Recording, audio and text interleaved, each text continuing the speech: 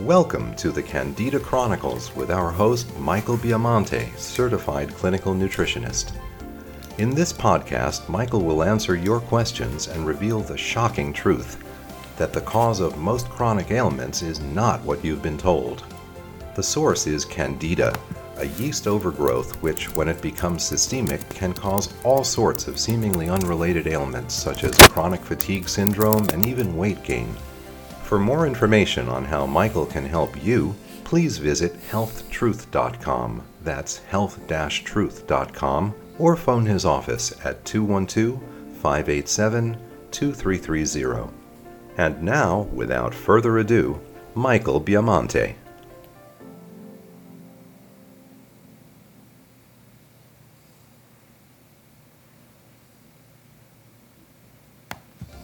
And welcome again, everyone, for another installment of the Candida Chronicles. This is your host, Michael Biamonte, clinical nutritionist.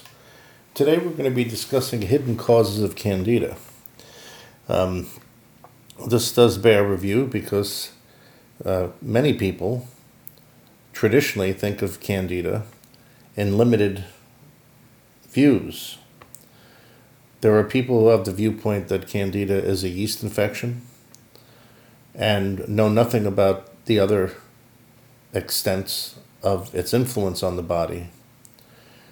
There are people who only associate Candida with antibiotic intake, and while that is a very common source of Candida problems, it's only a fraction of what actually happens in real life. There are many causes of Candida which people never consider. So we're going to call them hidden causes. Some of these hidden causes that we're going to talk about today are listed on my website as a typical common cause, but we're going to review them again in a new unit of time and sort of take a backdoor approach in looking at them to see how they could still remain below the person's awareness when they're looking at the risk factors for Candida. Now, as far as medications go, most of us know that medications are on the top shelf as causes of Candida. And typically there you have hormone preparations and antibiotics. But one medication is commonly overlooked as a source of Candida, and that is the antacids. Any antacid product, whether it's over-the-counter or a prescription product, has the capability of causing Candida, because acidity in the stomach influences the pH of the intestines, and this acidity helps to regulate the acid pH of the intestine and colon, and this is what prevents Candida from growing. We know that the probiotic acidophilus is key in preventing Candida from growing, and one of the functions of acidophilus as a probiotic is to release acids in the intestines that lower the pH, because Candida thrives in an alkaline pH. This is true both in the intestines, where Candida tends to thrive when the pH goes over 7.4, and it's true in the vaginal area and the mouth also. In the vaginal area, the Candida thrives when the pH goes above 3. So antacid medications that are taken, despite how innocent they may appear, can be a major source of Candida. To make matters worse, there are many people who take antacid medications who actually shouldn't. These people have an underacid condition in their stomach, and because their stomach acid is too low, it causes them to reflux and to regurgitate their undigested food, which gives the apparency that they have too much acid, because they get surges of acid mixed with food coming up into their esophagus. These people benefit by taking apple cider vinegar before meals, or taking hydrochloric acid pills, which often make those symptoms go away.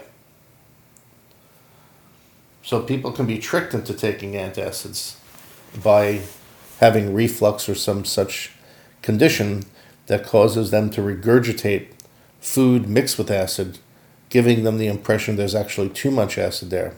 But this is actually a form of indigestion, which is cured by taking hydrochloric acid tablets or apple cider vinegar.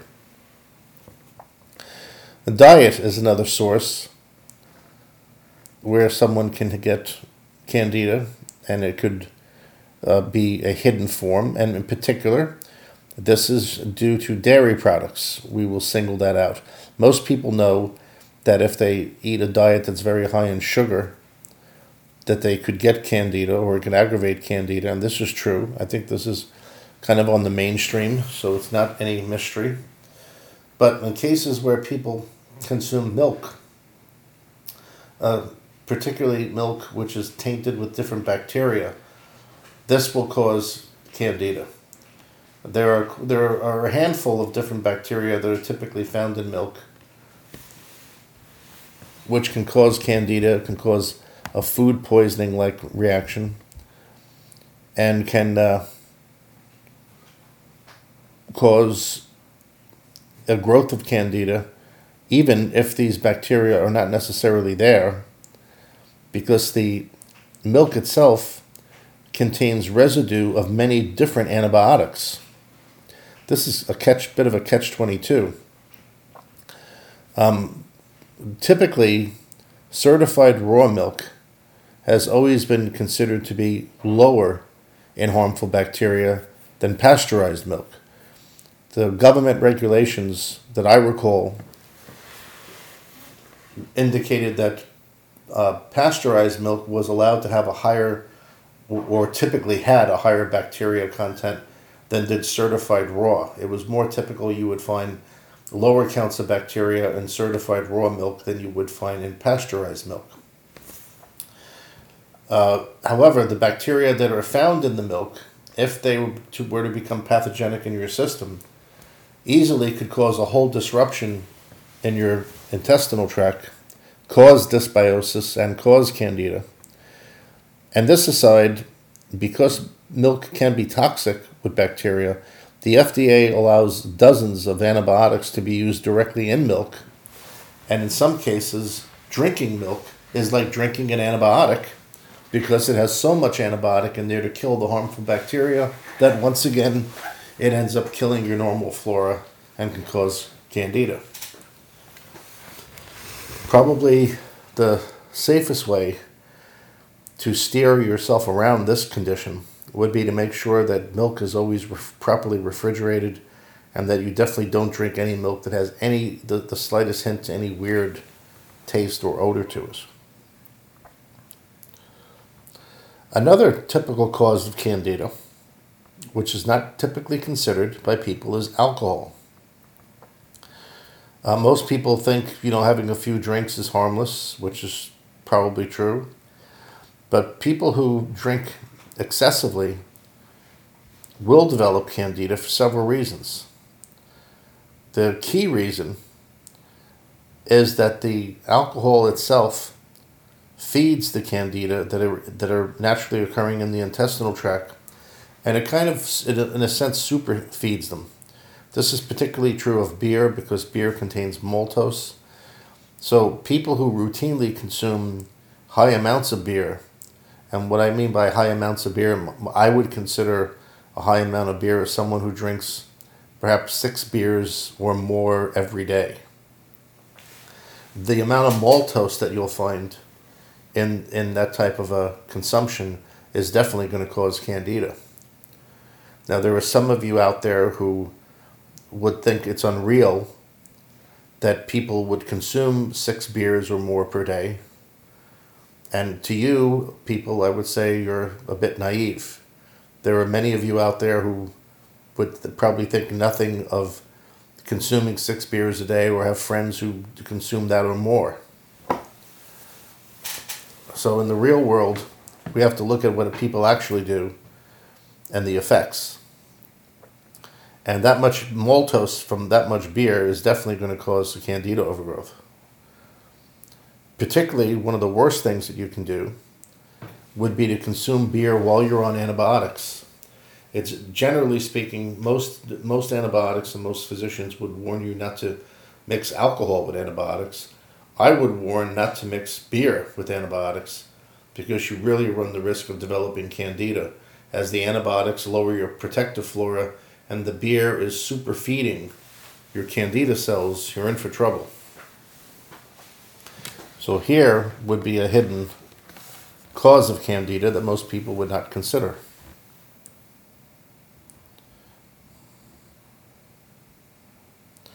Hormone imbalances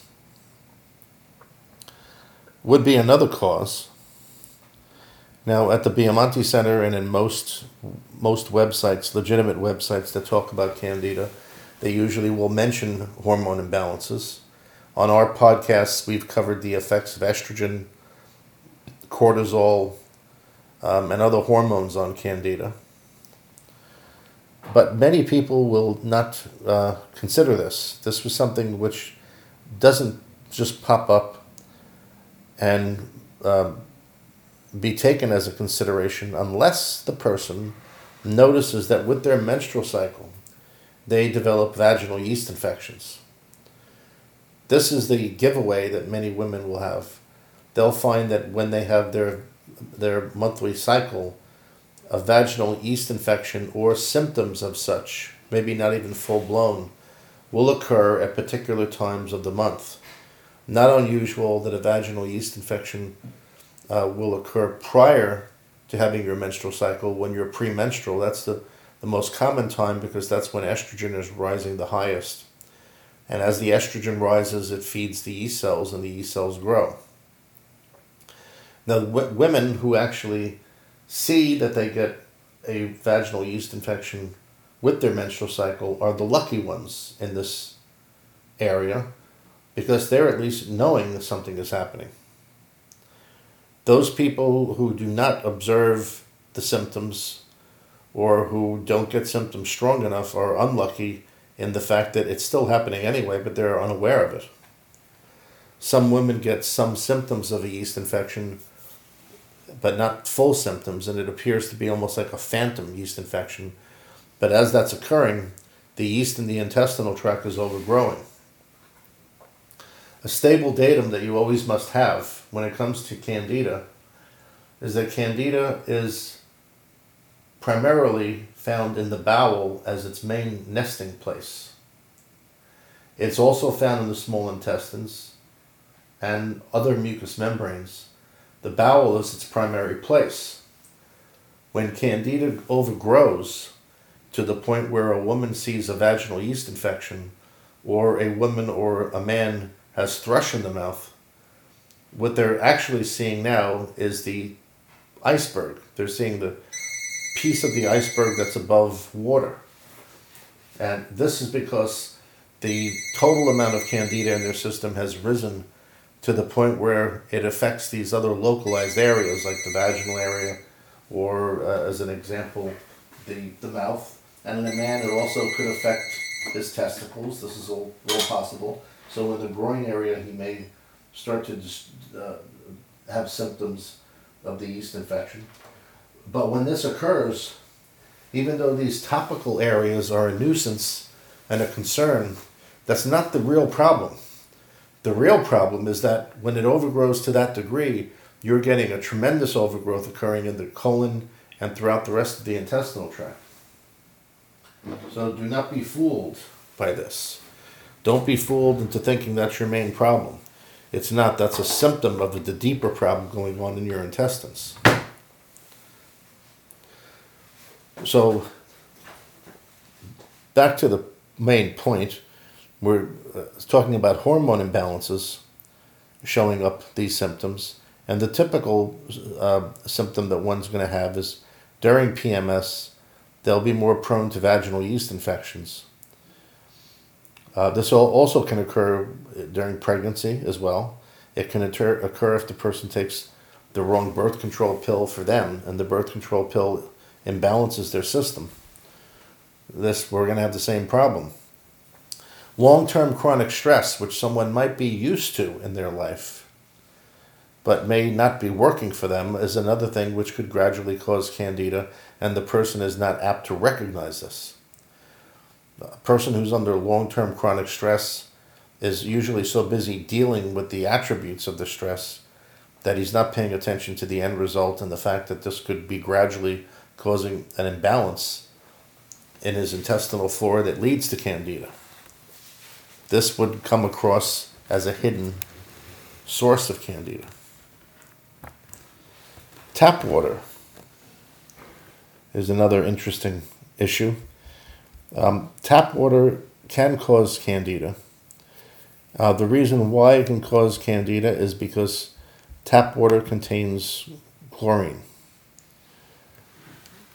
Chlorine is used typically in swimming pools and in other water filtration systems as a way of killing off harmful bacteria, harmful organisms, and even yeast in the water.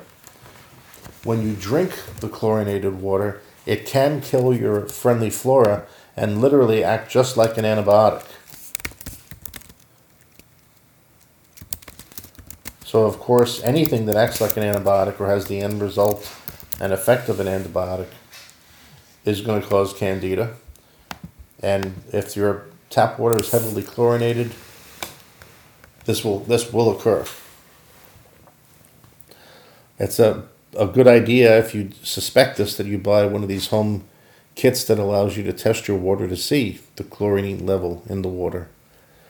Because if there is a lot of chlorine, then you definitely need to, you don't want to drink the water. You certainly want to get a filter of some type and put that on all your faucets, including the shower and the bath, because you can absorb up to a quart of water when you take a shower and 2 quarts when you bathe. And you can be guaranteed that water will find its way into your digestive system. Bowel problems, just generally, are a result of, will result in Candida. Very specifically, the type of bowel problem which will result in Candida is constipation. When someone has constipation, the constipation kills the friendly bacteria in their intestines. And this, of course, causes the Candida.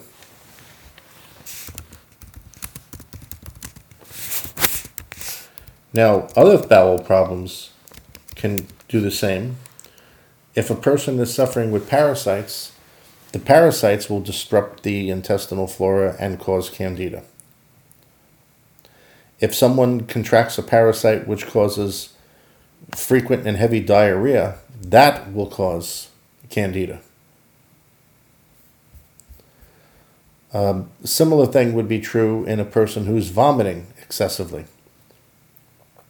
Someone with bulimia or some type of illness where they vomit frequently or for weeks at a time or having like bouts of vomiting, this is going to disrupt their intestinal flora and cause Candida. So we have quite a broad spectrum here. We have constipation is a sure way to develop Candida, because when you're constipated, your intestinal pH tends to become very alkaline. And as we said earlier, an alkaline intestinal pH is what Candida thrives in. It's generally above 7.4, in the range of 7.5, 7.6, 7.7, 7.8. This is where Candida is going to thrive. And what constipation normally equates with alkalinity in the intestinal tract. The diarrhea, again, will cause Candida because the diarrhea is going to destroy or wash out a lot of your intestinal flora. And typically when a person has diarrhea, their bodies will be eliminating excessive amounts of bile. Bile can kill friendly bacteria on its own, just like an antibiotic. So if someone's having a lot of green diarrhea, their liver's discharging a lot of bile for whatever reason, and this is causing chronic diarrhea, this is the same thing essentially as taking an antibiotic because it's going to kill your friendly flora. Vomiting too, again, is the same, is a similar thing, because when you vomit, you're again disturbing your gastric juices, and you're going to disturb your intestinal flora. Sometimes the question is, well, what came first here? Did the Candida cause constipation? Did the Candida cause diarrhea? Did it cause vomiting? And is that why the person has these symptoms because they already had Candida causing them. Well, we're going to approach this for the sake of this podcast and this subject as the person was free of Candida and then developed these symptoms, which then caused the Candida. We're going to consider that because, again, we're looking for causes, not effects, to discuss in this podcast. We covered earlier excessive stress. And excessive stress can cause other physical problems, which could then lead to Candida. We looked at it earlier from the viewpoint that the excessive stress would lead to chronically high cortisol, which would cause the Candida. But the excessive stress can also lead to diarrhea. It could lead to, ulcers, excess acid being produced in the stomach. These issues also would cause Candida as a byproduct of the stress. So it's not only the cortisol being increased by stress that would cause Candida, but it could be the diarrhea that you get as a result of the increased stress. If the person has a hyperactive nervous system, if they tend to be what's sometimes called the type A personality, a lot of stress would stimulate their digestive system, overstimulate it, cause diarrhea, and there they go. They're going to get Candida from the diarrhea from the stress now.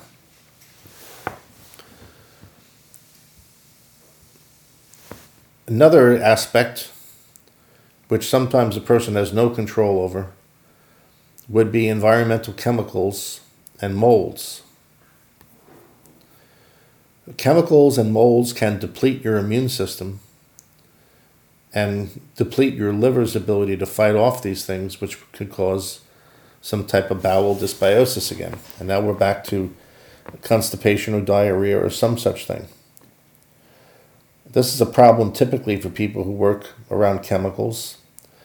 Frequently a hairstylist, a dry cleaner, lawn maintenance people, pest defense people, house painters, people who work in different chemical industries or fuel industries, people who work in auto shops, body shops. All of these people can be exposed to toxic chemicals. These toxic chemicals get into your system and they can cause a dysbiosis. They can, just by being in the presence of them, having some of them absorbed through your skin and breathing in these chemicals, it can upset your intestinal flora and your immune system enough to cause Candida. The longer your exposure to these things and the higher your exposure, the more likely it would be that you would develop a Candida problem from them. Generally, if you're smelling something which is very strong, it means that your liver and your immune system are going to have to work that much harder to get rid of it. And the longer you're exposed to something that has a very strong odor, the odds increase that you will develop Candida from it. This is not to say if you were exposed to something once or twice, or if once a week you use some bleach in cleaning your house. This is not to say that you'll develop a problem in that manner. This is more for people who occupationally are exposed to these things, where they're around them for many hours every day, or 5 days a week, let's say. Out of the examples I gave earlier, the one I would say can be the most significant would be people who work in the pest defense industry. Of course, depending on the chemicals they use. Back 20 or 30 years ago, it was very common for people who were exterminators that they would literally die from the chronic exposure that they had to the pesticides that they used. Nowadays, the medicines that they use to kill pests and insects are a bit less toxic, so it's not quite as bad, but still a huge concern and still highly possible. So anyone who works in an environment on a daily basis where they're constantly exposed to some kind of smell, strong smells or strong chemicals, runs the risk of developing Candida or much worse from that exposure. The next category we'll bring up are toxic metals. This is not something that someone would typically link to a Candida problem.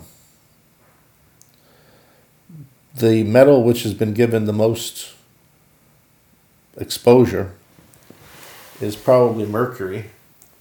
Mercury is definitely an element which will cause Candida.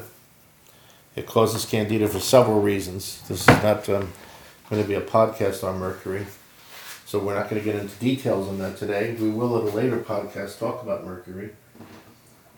But suffice to say, mercury is a major cause of Candida. When you're exposed to it and you're unaware of it and not being able to do anything without reversing the effects. The people who are the most exposed to mercury are those who work in the dental industry. Because of dentists drilling the fillings, those mercury vapors go into the air. There are many studies that do document mercury vapors go into the air when you drill fillings.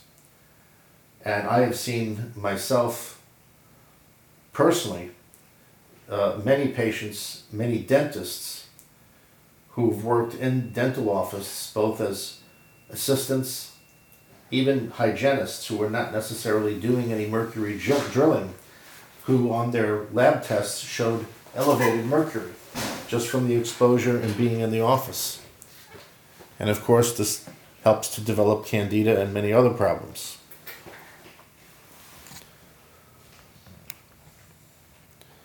There are a handful of toxic metals which are known to do this.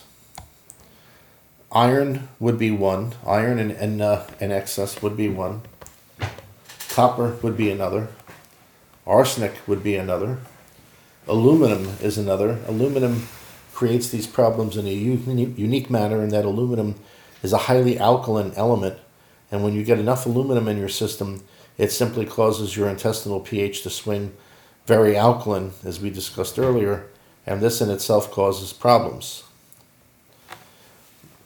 Certain food chemicals or food additives are known to kill friendly flora. These things are not really that popular in terms of relating them, but it's something that someone should be aware of. The two that come to mind, which are the most common that could kill friendly flora, are aspartame and MSG. Taken in frequent doses, MSG and aspartame have the same effect antibiotics do, in that they kill friendly bacteria. Aspartame typically is used as a sweetener. Most people would know of it that way. It's found in different soft drinks and whatnot. MSG could be in any food as a flavor enhancer. It doesn't have to just be Chinese food, as the stereotype goes. It could be in anything. And if you have frequent, consistent exposure to aspartame and MSG, they will kill your friendly flora, just like the antibiotics do.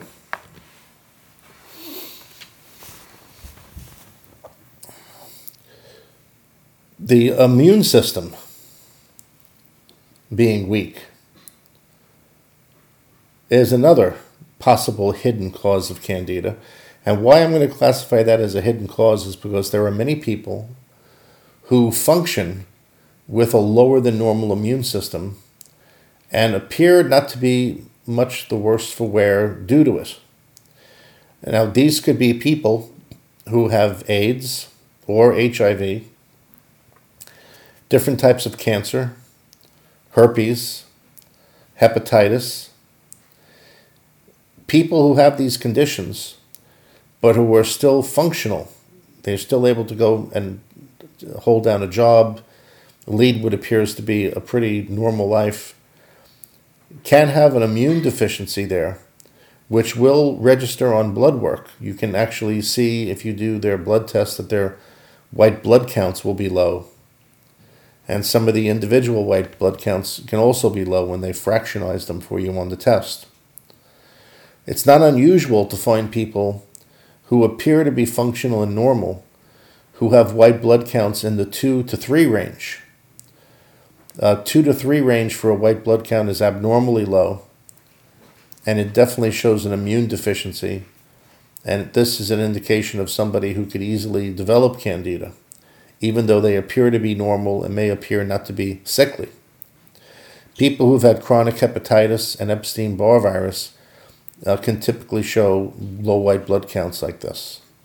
They don't necessarily have to be in AIDS or in advanced stages of cancer for that to occur. They could be totally functional, walking around with hepatitis or herpes and having a low white blood count, which makes them more susceptible to Candida if they encounter the proper stimulants for the Candida's growth.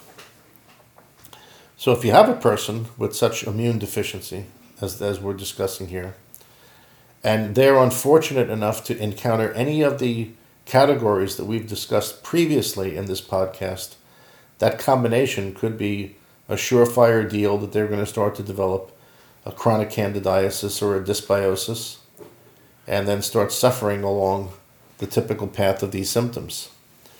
If I didn't mention this earlier, if it was neglected, but surgeries are a very typical, surgeries and major accidents are very typical for developing Candida. First of all, the one thing both have in common is with surgeries and major accidents usually come antibiotics. And aside from that, though, just the mere trauma and stress to the body is enough to cause the cortisol to elevate and the body's defenses against this to be low or crash, even if it's for a brief period of time. That could be long enough to allow the Candida to overgrow. Very often when we speak to patients and we go through their history, if there's nothing obvious in their history in terms of medications causing their Candida growth, we'll typically look for a surgery or an accident and see how long after the surgery or the accident their symptoms started to develop. And it's not unusual that you'll find that their symptoms were indications of Candida started to develop shortly after a major surgery or an accident of some kind. And again, it's for this reason. This reason would fall under the heading of a stress, which is causing the Candida to grow due to that stress, suppressing the immune system and elevating their cortisol levels. Well, that is the material we wanted to cover today. I think this will be very useful in life as you go through life and as you live it, and as you have friends who do so, in order to potentially identify any situations that might make you or your friends more susceptible to a Candida problem. You have the data right here. There are certainly, I'm sure, others that I didn't mention here. If anyone has any they'd like to contribute, by all means, feel free to email me at drb@health-truth.com. Thank you very much for joining us today for the podcast, and we will be back again this Thursday for another installment of the Candida Chronicles. That's a wrap for this episode of the Candida Chronicles featuring Michael Biamonte, certified clinical nutritionist. Michael holds a doctorate of naturopathy and is a New York State certified clinical nutritionist. He is a professional member of the International and American Association of Clinical Nutritionists and of the American College of Nutrition, and he's a member of the Scientific Advisory Board for the Clinical Nutrition Certification Board. For more information on how Michael can help you, please visit healthtruth.com. That's health-truth.com, or phone his office at 212-587-2330.